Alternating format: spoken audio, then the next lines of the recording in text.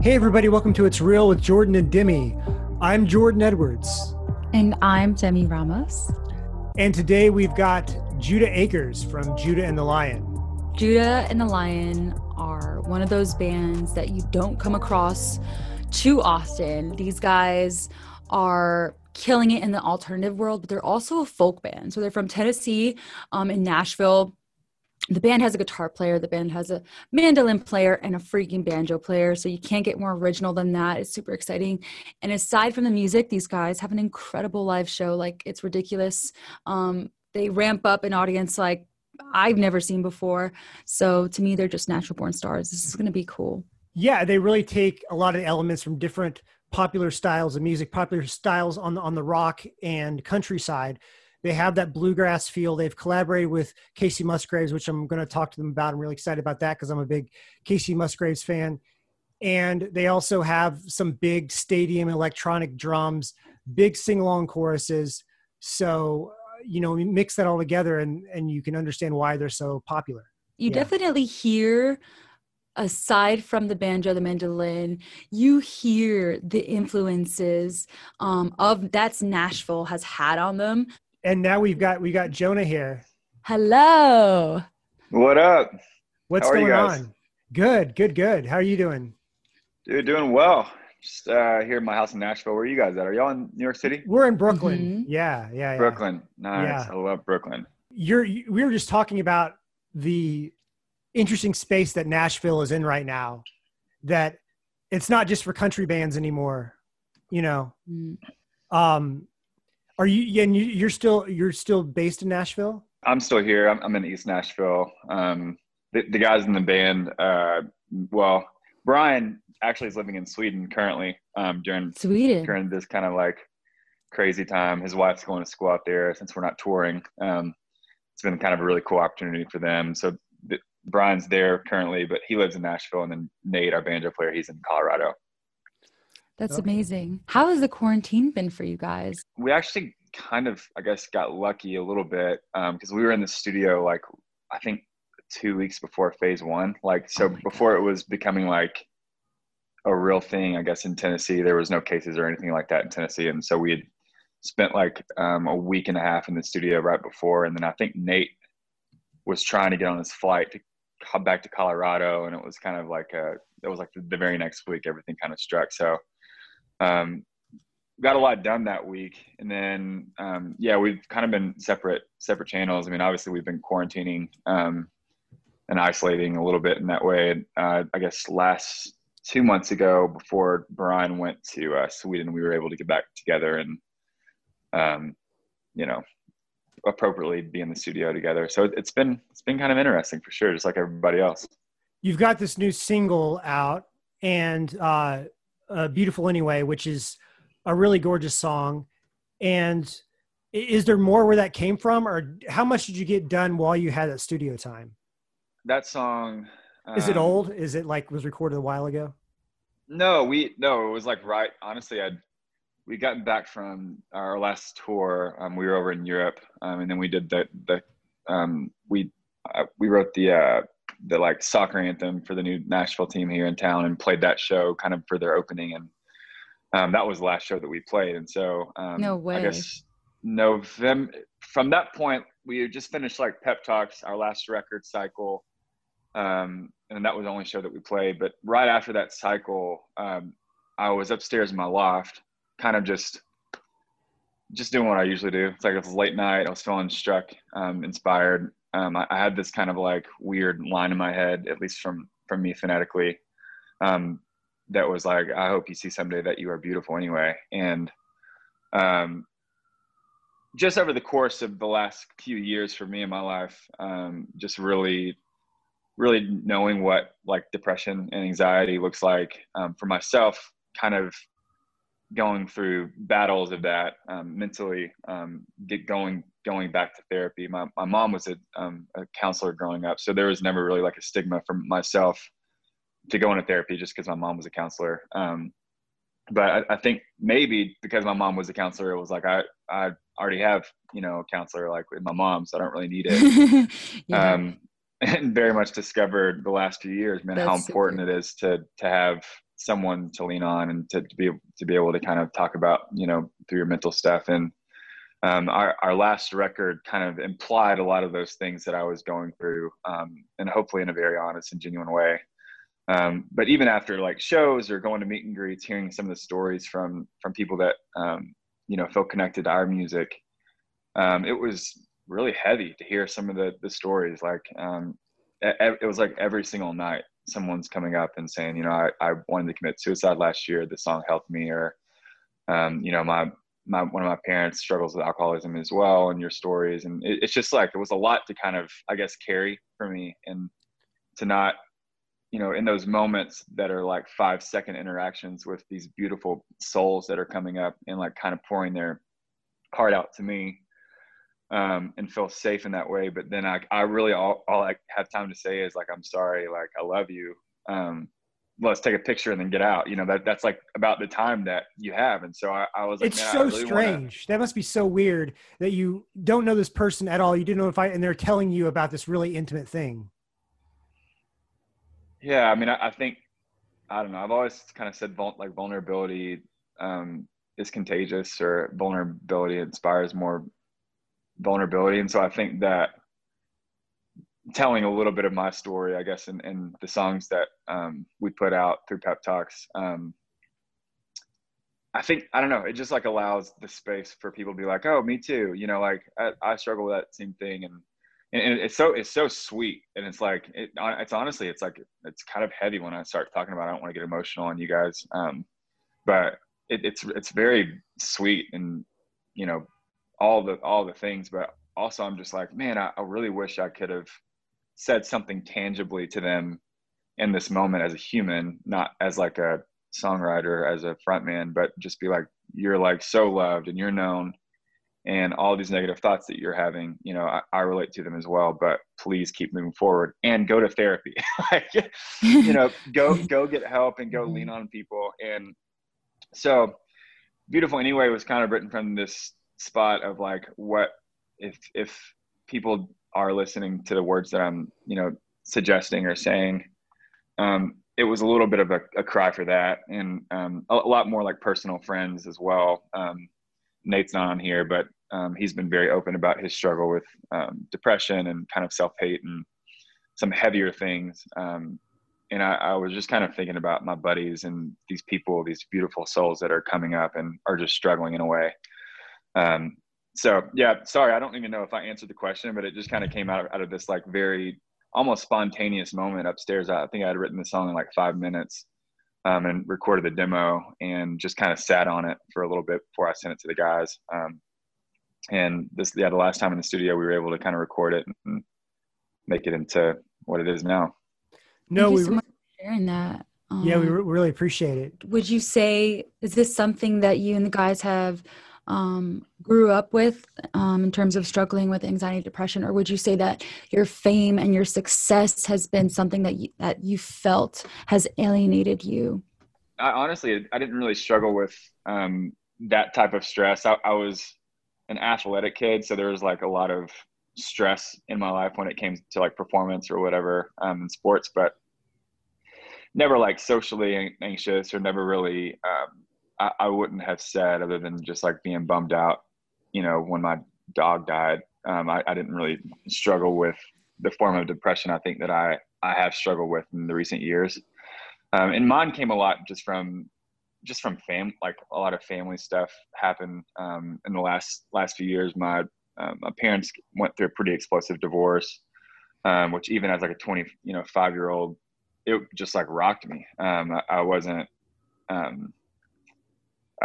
not to say I wasn't prepared for it, but I was just like, I wasn't expecting that to like really hit me as bad. My mom struggled with alcoholism in a really bad way. And then I had a couple siblings, or I guess not siblings, but aunts and uncles that have either overdosed or committed suicide, or, a lot of like just kind of this heavy things where it just feels like, man, I feel out of control of this shit fest, for lack of a better term, that's kind of happening around me. And I think like what we talked about earlier, is just like having an outlet, like a therapist or a friend, or music or music, which is like, way cheaper therapy. But yeah, I think for me, I think the guys maybe have a different story with their versions of anxiety and stress. I've never really thought about it with within like having, fans or connection that way. I think that it is something that to talk about, because I've kind of leaned on some of my friends a little bit here too, that get a lot of the stories, whether it be in their like DMs or whatever, that you hear like a lot of really hard stories from people, like from strangers, but people that, I don't know, somehow you're connected to, or they feel connected to you in some way. And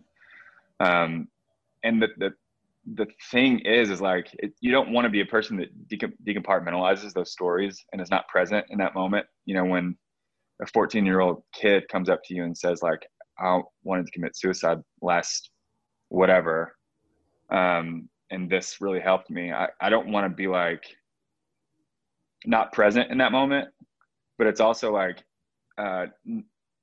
almost not. It's just like this fine line that I've talked to. It's like you can't carry that weight because it's too much for any person to carry, like that many stories over and over. But you don't want to be not present. You don't want to be a good human being. So it's like, you're kind of damned if you do, you're damned if you don't, or something. It's like, it's kind of what we talked about. So I think a little bit of that is probably added maybe to the anxiety or whatever, but I wouldn't change that for myself, for my story. Like I love hearing the stories, and the reason why I make music personally is to hopefully help people at the end of the day. It's been about 3 or 4 years since your breakthrough success in terms of mainstream radio play, that sort of thing. Take It All Back, that was 2016, 17, that range. Do you think that's overall, do you think it's had a positive effect on your mental health and your outlook on life, or do you feel pressure to duplicate that success? Well, I think that's the lesson right there is, you can kind of fall into this swirl of like, okay, we have to repeat this thing that, for whatever reason had the success that it did. Or I guess I'm more of like a fighter in this way. Like I want to fight against that feeling. I'm kind of countered that, whatever that feeling is. Cause, even like with a song like Beautiful Anyway, I immediately called, I was literally upstairs in my loft crying. And I called our team, our manager. I said, hey, I think I just wrote one of my favorite songs for Judah and the Lion, but the bummer is it's not super commercial.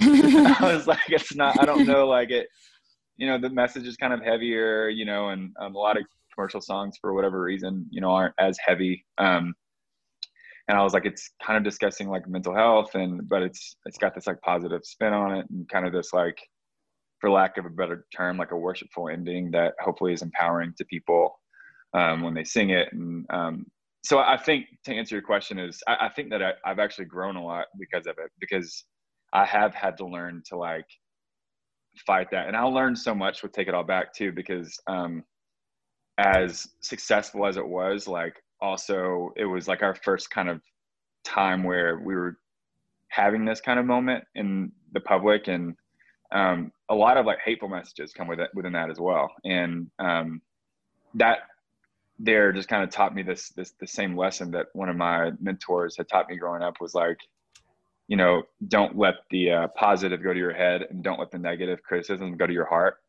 Keep it even keel. Yeah.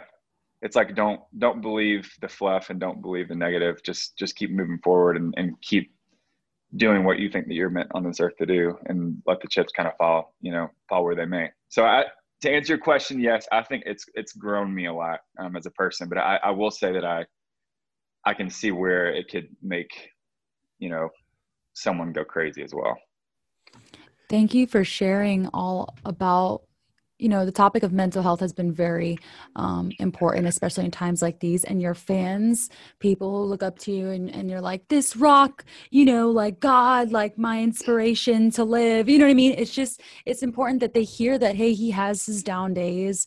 And and he's there for it, and he's there for you, and he's an example. So I think it's important, and Thank you. I'm really happy that you shared that. You guys met while going to Belmont, am I right? We did. Tell us about the scene in Nashville at the time, and did you guys ever imagine that the band would get so big? Yeah, what was your aim starting out? Like, what were you trying to be? Well, it's kind of funny.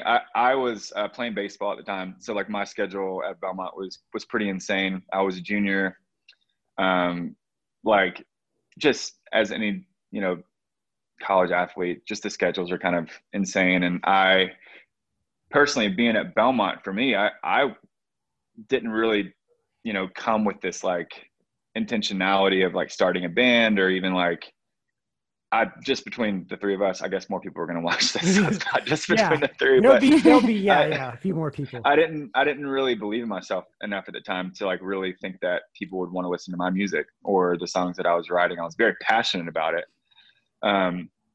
But it was more like when I met the guys, it was like I was getting kind of pressured from my mom to make an EP. Because like, I really like these songs. I think other people would like them.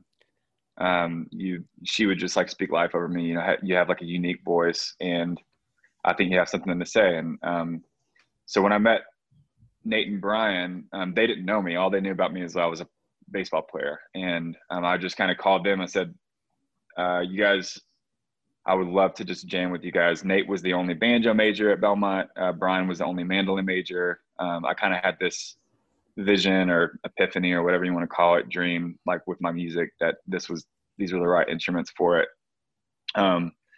We played that one day, and then Nate literally approached me like 2 days later and was like, I think we're a band. And I was like, I don't even know what that means. But yeah, we just made an EP, and we put it up on Noise Trade at the time. It was like kind of right before the streaming became the streaming thing, I think. So we didn't put it up on, or we put it up on iTunes for like $1, a song, or 99 cents or whatever. But then we gave it away for free for an exchange of email and Noise Trade, and ended up somehow getting on their like top spot, which kind of helped the downloads. And I think we ended up with like 70,000 emails or something at the end of the the campaign. And then we were like, we got to do this, let's go. And so I finished baseball the next year, my senior year. The boys dropped out of school, and then we were kind of off.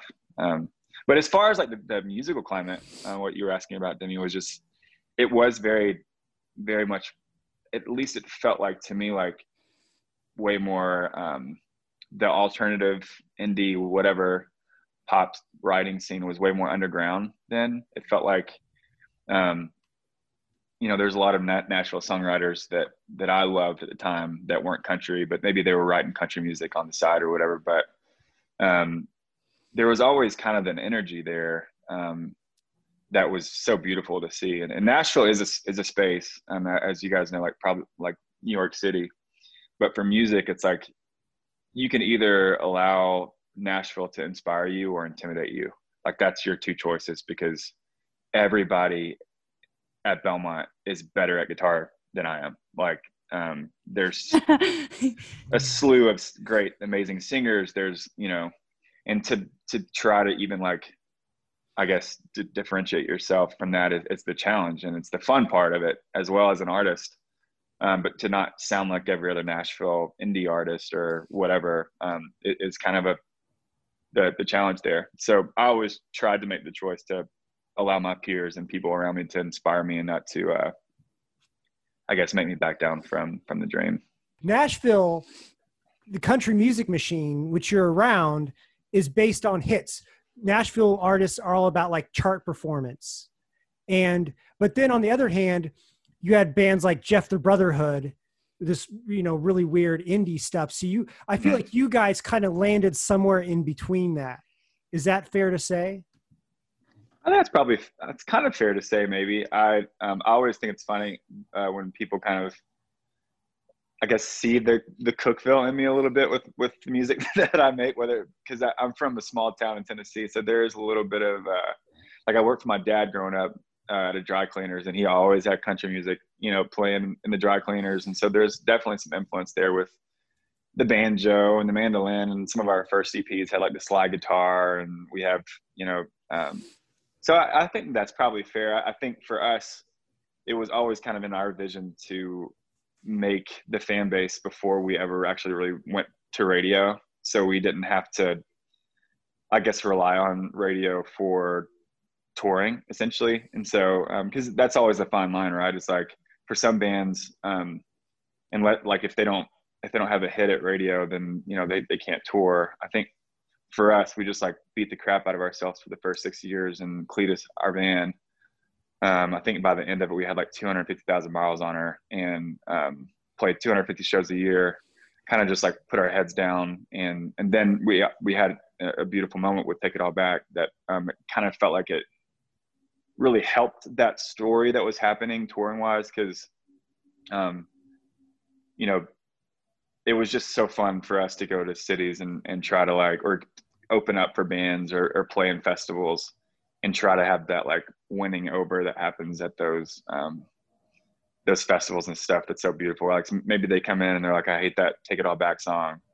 But they end up loving the performance or something. And then you have like, you know, a fan there. So it's what maybe kind of in the middle there. I don't really, to go back to the writing of a hit. It's like, I think we just want to write music that's like genuine to us. That's our story, that the people that are coming to our show, regardless of if it's on the radio or not, it's meeting that person.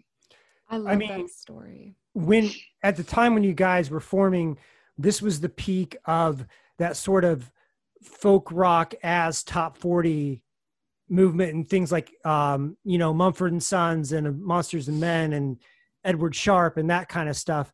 What influence did those bands have on you in terms of the direction you wanted to take your band?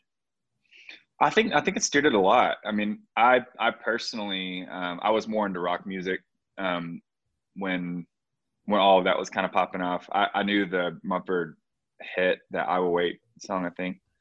But yeah, I mean, the Lumineers, the Mumford and Sons, Monsters of Men, Edward Sharpe, obviously, all these kind of hybrids were even happening. Like even like what's happened with Casey Musgraves is so beautiful to me. She was just kind of like a hybrid of everything. But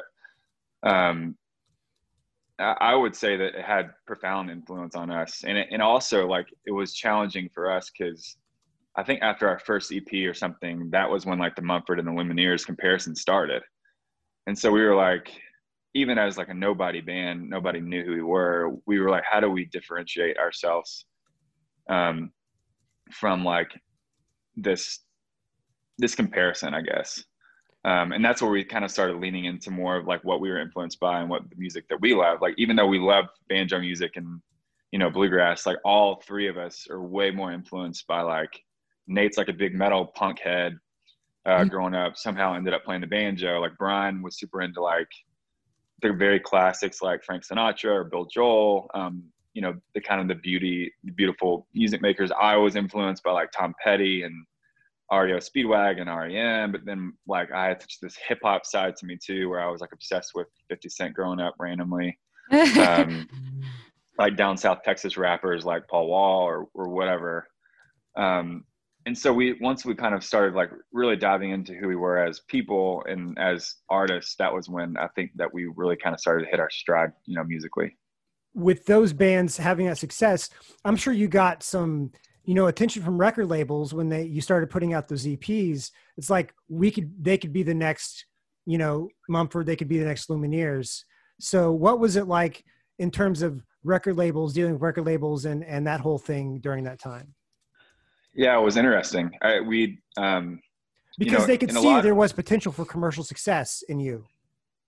Yeah, I think that was a big part of, I guess, some of the bites, for whatever, or for lack of a better term, that we were getting. But also, like, it honestly felt like labels didn't really know like what to do with us. Also, because you're harder. You're a little harder than some of those bands. Well, it was just like, if you came to our show and obviously we had no hits, but let's say it's like, you know, 600 people are showing up wherever we're at in Asheville, North Carolina or something. And our shows, we tried to like, I don't know, like make them way more intense than what like a normal, and Mumford is unbelievable live. So I don't even know what that means, but it's just like, I think we just love the energy of shows and that connection so much, but we didn't have like a song that necessarily labeled like would make sense for labels to put on the radio or whatever. And honestly for us, even when we were kind of getting these interests from labels, we had so many musical kind of mentors in our life that were super sweet to us early on, and just giving us advice that, hey, you need to like know who you are before anyone tries to make you what they think you should be. And because honestly, we had opportunities to kind of sign early on, and not that all labels are bad at all, but at the time especially, it was like, I think that we would have definitely been like molded and made into something that maybe we didn't really connect to, or maybe we didn't really want. And so I think having the space to kind of grow in that is so important for artists that are growing up to really discover themselves. Because I mean, I'm turning 30 tomorrow. And Happy birthday! 20s. Birthday! I didn't mean to shout that. I kind of feel like a jerk, but 20s for me at least had been so much about self-discovery and like figuring out who I am and what I want to say, and I feel like bands or artists, it's like you have to have that like process of kind of grinding and making a lot of mistakes and figuring it out, before someone maybe tries to make you into what that they think that you are. So we've been really patient with it. I love your band's story, because just hearing you talk about touring in the beginning, the crazy van stories, and your hustle for the first 6 years, you guys are a true rock band. Like, you have a real rock and roll story. You guys put in the work, and you developed a fan base based on playing shows all over. And I just really admire that. You do kind of have like an old school origin story. Yeah, super rare nowadays. Everybody just seems to be like some puppet in the industry. You didn't like post a song to SoundCloud and then or like put something on Spotify and you were viral overnight. It was years of putting in that work. That's super, super kind of you. You mentioned Kacey Musgraves. I love Kacey Musgraves. I cry when I hear Space Cowboy, just like any other normal human does. And you have a collaboration with her on your last album, Pictures. Tell me the story about how that came together, how you got connected to her, and how you guys put that song together. Yeah, I mean, I'm obviously, and I'm like, I love Kacey Musgraves. I saw her at Bonnaroo back when we were in college in like 2013 or something like that, and just unbelievable. But yeah, I've been such a big fan of her. I mean, she's here in East Nashville. She's she's always been kind of the queen here. And yeah, just loving her music. I'd written this song just kind of about this hard conversation I had with my mom about the divorce. And she, on this particular day, was like packing up our childhood home. And she had said, I can't believe I'm taking these, like, throw in curse word here, like these pictures off the wall. And I was just so struck by it. And so I had written this song based off of my parents' perspective. It was kind of this moment where I was like, I think I had been like really selfish in the whole like divorce thing as a kid, like woe is me, and kind of like allowing those feelings. And I was so pissed off at my parents. And I, in that moment, like was like, oh, they deserve like so much empathy as well. Like what they're going through is way harder than what I'm going through. Not that I'm not acknowledging what I'm going through, but I was the first time I was kind of acknowledging what they were going through. And so I had written this verse based off of my dad's perspective and then based off my mom's perspective. And we were in the studio, and I just had that memo from that day. And I was like, guys, I really think this song is like special to the story that we're trying to tell, but it needs like this like powerhouse girl vocal on it, because my mom's personality is just so big and kind of I would say more loud, or not that Casey's that way, but just this powerful voice. And so I was like, I don't think this would ever happen, but Casey Musgraves would be so into, like, I would be so into Casey Musgraves singing the Mom verse or whatever. And so just with Nashville connections, I was like, let's just at least try to get the demo to her ear. And I think she was in Asia at the time, so we didn't hear back for a little bit. But just kind of wrote this email, sent her the song. She ended up liking the song a lot and connecting to kind of the story that we were trying to paint. And literally, when I say it was as seamless as like anything that I've ever done collaboration wise, like we met her at a studio in Nashville. We both we like talked about harmonies here. She was very opinionated and very good with it. Like she could tell that she cared about the song. Like she wasn't just in there to go and sing. Like she wanted to assert herself, which I really admired and respected. I learned a lot from her. But we, like 2 hours, we both cut the vocals, the final vocals, and then we were done. Super rad. I'll forever be a big fan of Miss Casey. Absolutely. Shout out. You guys have such an incredible live show. I was just like talking to Jordan about it for like 2 hours. I was like, these guys are on a different level of rock stardom. They not only know how to get an audience heated up. It's just, I don't know, there's just this kind of like godlike thing about you guys on stage. You know, you have all three of you, there's the three of you up front, and you have an entire ensemble. There's just something really cool about what you guys do live. Was that because there is such a large ensemble on stage when you guys tour? Was that difficult to incorporate in the beginning? It was, yeah. We had like a lot of different versions of kind of our live setup. So like the first tour that we ever did, it was just the three of us, me, Nate, and Brian, and I had a kick drum that I played with my right foot, and then Brian had like a tom drum that he played. And so I think like for us, and I would encourage this for every band that's kind of coming up, is you have to like, if you're gonna like go for it live wise, you have to like, I had a talk with the 21 Pilots guys about this. It's like, you know, the bands that can do well live without the light show, you're at the festival at noon, you're the first band, nobody really gives a crap, they're just there maybe to party early or maybe whatever. The bands that like can learn to engage that person live, that like is literally doesn't want anything to do with your band, he's just randomly up. Mm-hmm. From my perspective, that like teaches you how to perform, like those moments, like hone in on those moments. And I'll never forget, we were opening up for Incubus one time, and it's kind of a side story, so sorry.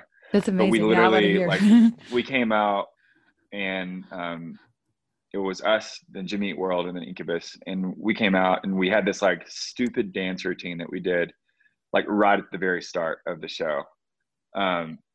Which, I mean, looking back, we even said after the second show, like, this is kind of maybe the wrong market to do this, to do this dance. Cause they have all these like very classic fans, and we were kind of the young band coming, you know, whatever. But then we were like, no, that's who we are.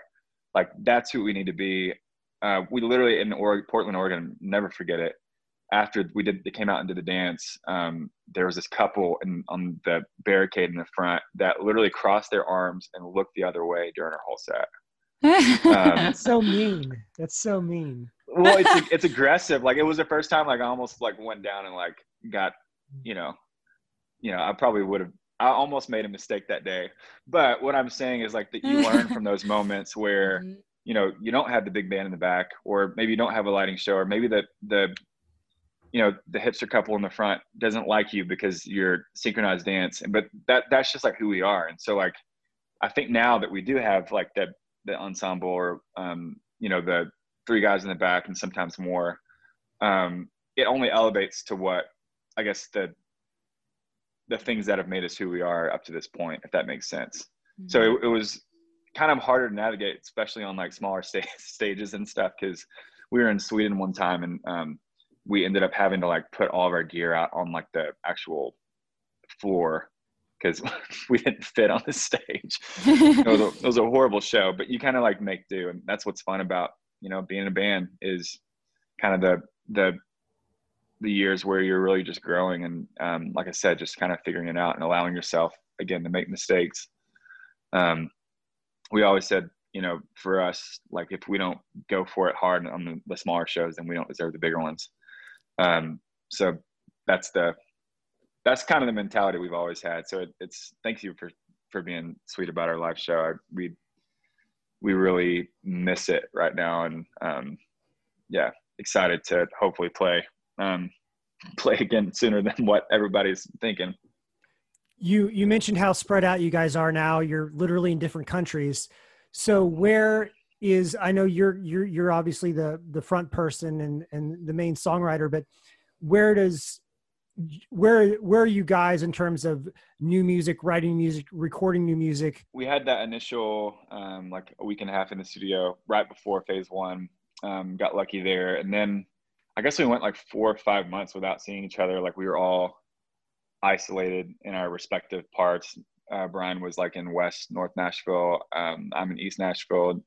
I think we had him and his wife over for dinner like once outside, didn't like touch each other. It was a super COVID friendly dinner. And then Nate was kind of isolating in Colorado. And then we were like, we had to get back in the studio, but how can we do this safe? And how do we be ethical about this and all that stuff? And so we kind of made the decision, we're going to pick 2 guys, an engineer and the guy that is kind of the 4th member of our band, Drew, who's helped produce like all of our records. We're like, it'll just be us 6. We're going to go in the studio. And we did that, I guess, in August. And so we came in with 2 songs.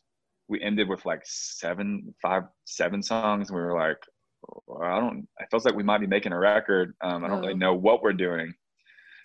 So that was just kind of the start. I think all of us obviously were creatively like ready to just kind of throw up creatively, for lack of a better term. We were just so excited to get together.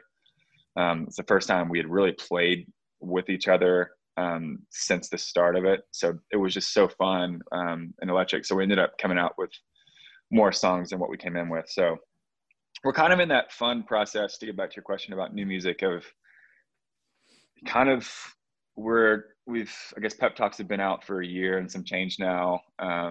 We love that record. We got to tour that record cycle. We had a whole other tour planned this last summer that we were going to kind of like finish it.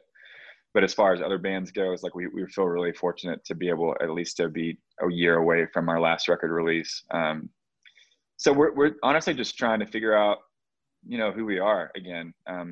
Our dream has always been like, we want to be a band that allows for change and for development.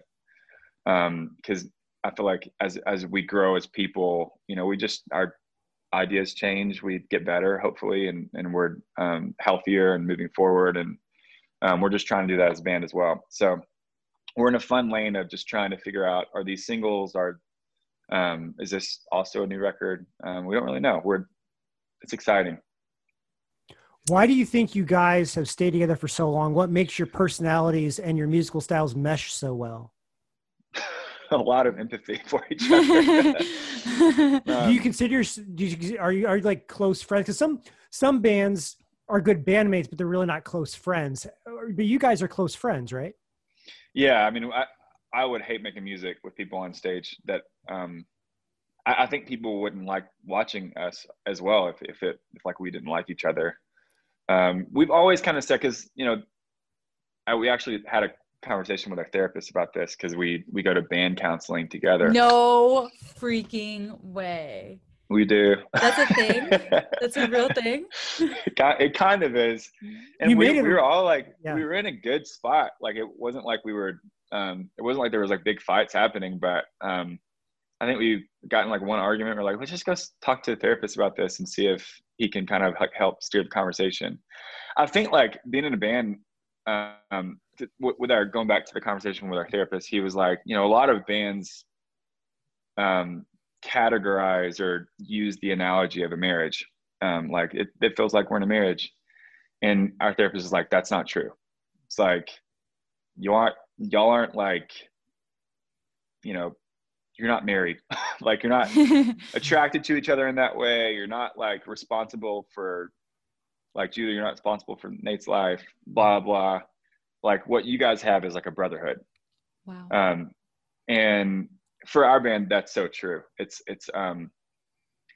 we're just brothers. Like, I had those dudes back for the rest of my life. I love them with my whole heart. We don't see eye to eye on everything, and that's okay. Like, it's we love each other and love each other in that way. We're not exactly the same people as well. We all like kind of different things. But at the end of the day, it's like, it's just this beautiful brotherhood that has allowed this music to happen, I think. And I think, like, all of our different personalities and quirks and beliefs, for lack of a better term, because we all believe alike enough, but some of that tension, I think, is what makes music beautiful at the end of the day. You mentioned you were trying to kind of find yourselves again. How do you feel about the place you're in musically? Do you like where you're at musically? Would you like to go in different directions? Is the new whatever album EP that comes out next, will it sound similar to what you've done before? Like, where are you at musically? That's a great question. We've all been like writing a lot, kind of individually, and me writing for other things. And I've gotten the opportunity to write with other artists and write for some of the side stuff that I work on. It's really taught me, I guess, the beauty of what, I guess, the magic of the three of us is, if that makes sense. And I don't mean that in like a cocky way. I mean that in like, just like at a very practical way. Like, it feels like we're very much kind of coming back home to who we are. Cause I've been able to kind of like do this rock thing. And I think where normally maybe I would try to like throw this synth on a Judah Line song, but it might not work, or throw this guitar line over, but it might not work, or maybe it fits better with a banjo. I think it feels like it's allowed all this creativity, I think, has allowed for Judah Line to kind of have this coming home moment that feels really raw. Like with Beautiful Anyway, for instance, very clear banjo and mandolin sound. When I wrote the song, it kind of felt like this Irish, a little bit more of like an Irish da da da da da da da da song, and it reminded me so much of like our first EPs and our first record, but it also had like the bigness of, I guess, the Pep Talks record or Folk Hop and Roll with kind of the bigger like maybe pop anthem. So it just feels like there's this like hybrid that's kind of happening naturally. And even in the studio, we were like, man, this feels wild. Like, we only had like 12 tracks on one of the new songs. We were like, this feels amazing. So again, we're kind of in that push and pull transition part of that, but it feels like musically we're getting way back to like our roots, in like a banjo sounding like a banjo and a mandolin sounding like a mandolin. And my vocal is not, I don't know if my vocals have ever been like properly tuned, but like I'm out of pitch here and that, but that's rad. Maybe that's the story we're trying to tell. A more That's raw awesome. sound. What kind of More band raw. are you guys? That's a good way to summarize that. I could have just said that without. No, you're good. You're good. I like your descriptions. My wife's always like, "Can you just like stop telling long stories?" I'm like, I don't know. It's just like who I am. This is a podcast. Podcasts are built around long stories. You're good. You're good. What kind of band are you guys on tour? Because the three of you seem to be such wholesome people, but at the other end, you're freaking rock stars. You're touring the world. You're selling out places. Are you the type of band that's going to go buck wild to 7 a.m. after a show? Or are you the type of band that's going to go home and get a nice rest for the next day? They talk about their wives a lot, so. That's true. Well, maybe their wives party, you know? Yeah, we're like probably in the middle. Like, we're not, we've never really been crazy. Like, we never really, I guess our vibe to kind of explain is like after a show in Kansas City. We're I'm gonna from go. Kansas City, by the way. Oh, sick! Yeah, yeah. We're gonna go to Barcade. Barcade's We're gonna have a few drinks, and then we're gonna go back to the bus, and then we're gonna drink some water. And we're gonna go to bed. So it's like best of both worlds. Yeah, it's like a little bit of both. Like we don't. None of us like to get drunk, and none of us like to like. I don't know, just because that's just not maintainable for a band, really. And I don't know. We like to party, like Barcade style, but we're not. None of us are too wild, and I think that there's an accountability there, like going back to the brotherhood, that has allowed us to kind of stay healthy in that manner as well. You grew up. You were obviously a college athlete, so you had to discipline yourself in terms of taking care of your body. That's true. Yeah. Oh yeah. Were you? I'm a baseball guy. Grew up a baseball guy. Big Royals fan, being for Kansas City. Oh, sweet. Were you like a pro prospect? Were you drafted? Do you have pro aspirations when you were at Belmont? Because Belmont's a big baseball school. Yeah. So when I was very fortunate at Belmont because we had a great class ahead of us. We had a great class behind us. We happened to have some good players in our class. I loved baseball. I loved basketball. I just loved sports growing up.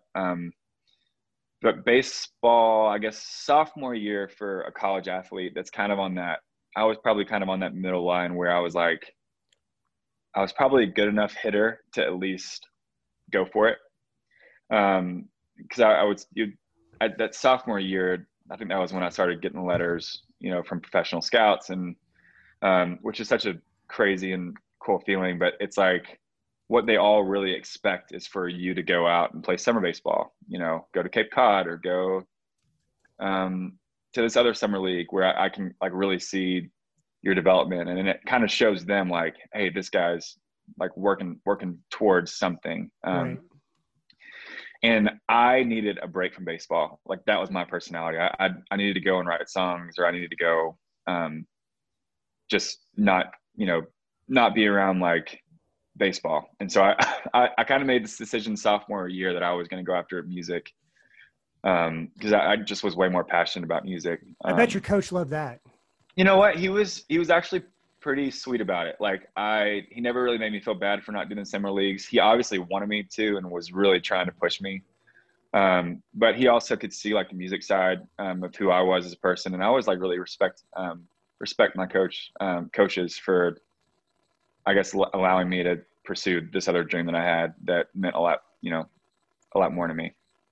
Well, we will let you go. We really appreciate your time and good luck with the new music. And I hope you guys get to tour soon. Yeah. Thank you guys so much. You all are really sweet people too. Thanks for the encouraging words that you said about music, about life, all that. Hopefully we can come to Brooklyn and hang or meet you guys kind of face to face. And maybe by that time we'll be like hugging again. Yeah. Stay healthy. All the love. All right. We'll talk to you later. All right. See ya. Bye. Thanks for listening to It's Real with Jordan and Demi. I'm Jordan Edwards. You can find me at jordanedwardsstudio.com or on Instagram at jordanedwardsstudio. And you can find Demi on Instagram at Demi_Ramos. Thanks for listening.